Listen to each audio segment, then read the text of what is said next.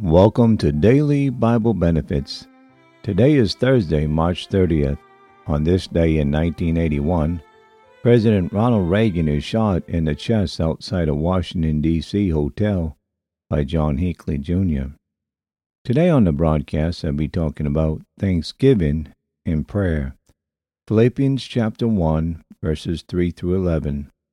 I thank my God upon every remembrance of you, always in every prayer of mine for you, all making requests with joy for your fellowship in the gospel from the first day unto now, being confident of this very thing, that he which hath begun a good work in you will perform it unto the day of Jesus Christ, even as it is meet for me to think this of you all, because I have you in my heart, inasmuch as both in my bonds and in the defensive confirmation of the gospel ye are all partakers of my grace. For God is my record, how greatly I long after you all in the bowels of Jesus Christ.